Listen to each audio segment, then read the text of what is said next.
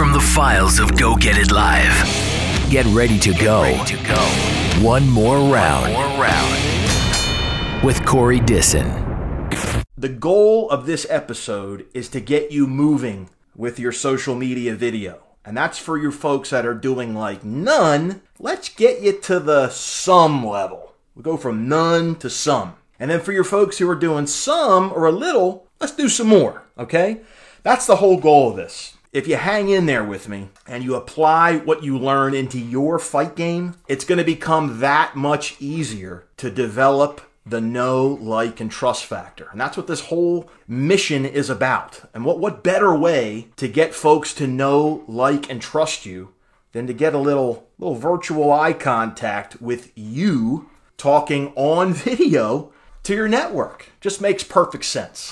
Hi, my name is Joel Heberly, and let's go get it! Let's start out by talking about some of the real basic tools that you can use to shoot your video. Number one, now I'm Captain Obvious here, okay? Cell phone. You should be able to shoot whatever you need on your cell phone nowadays. You don't have to go buy a fancy, expensive DSLR camera, or if you like to use your tablet or an iPad, you can shoot on those too. They have cameras and they shoot video. They shoot just fine. You can shoot on your laptop. Most laptops have a camera. And if you're not going to use your phone, if you're not going to use your tablet, if you're not going to use the camera, that's comes with your laptop, and you want to use your desktop, you're going to shoot from your studio, well, go get yourself a pretty inexpensive webcam. So you have all of those different pretty cost-effective shooting options to collect your video.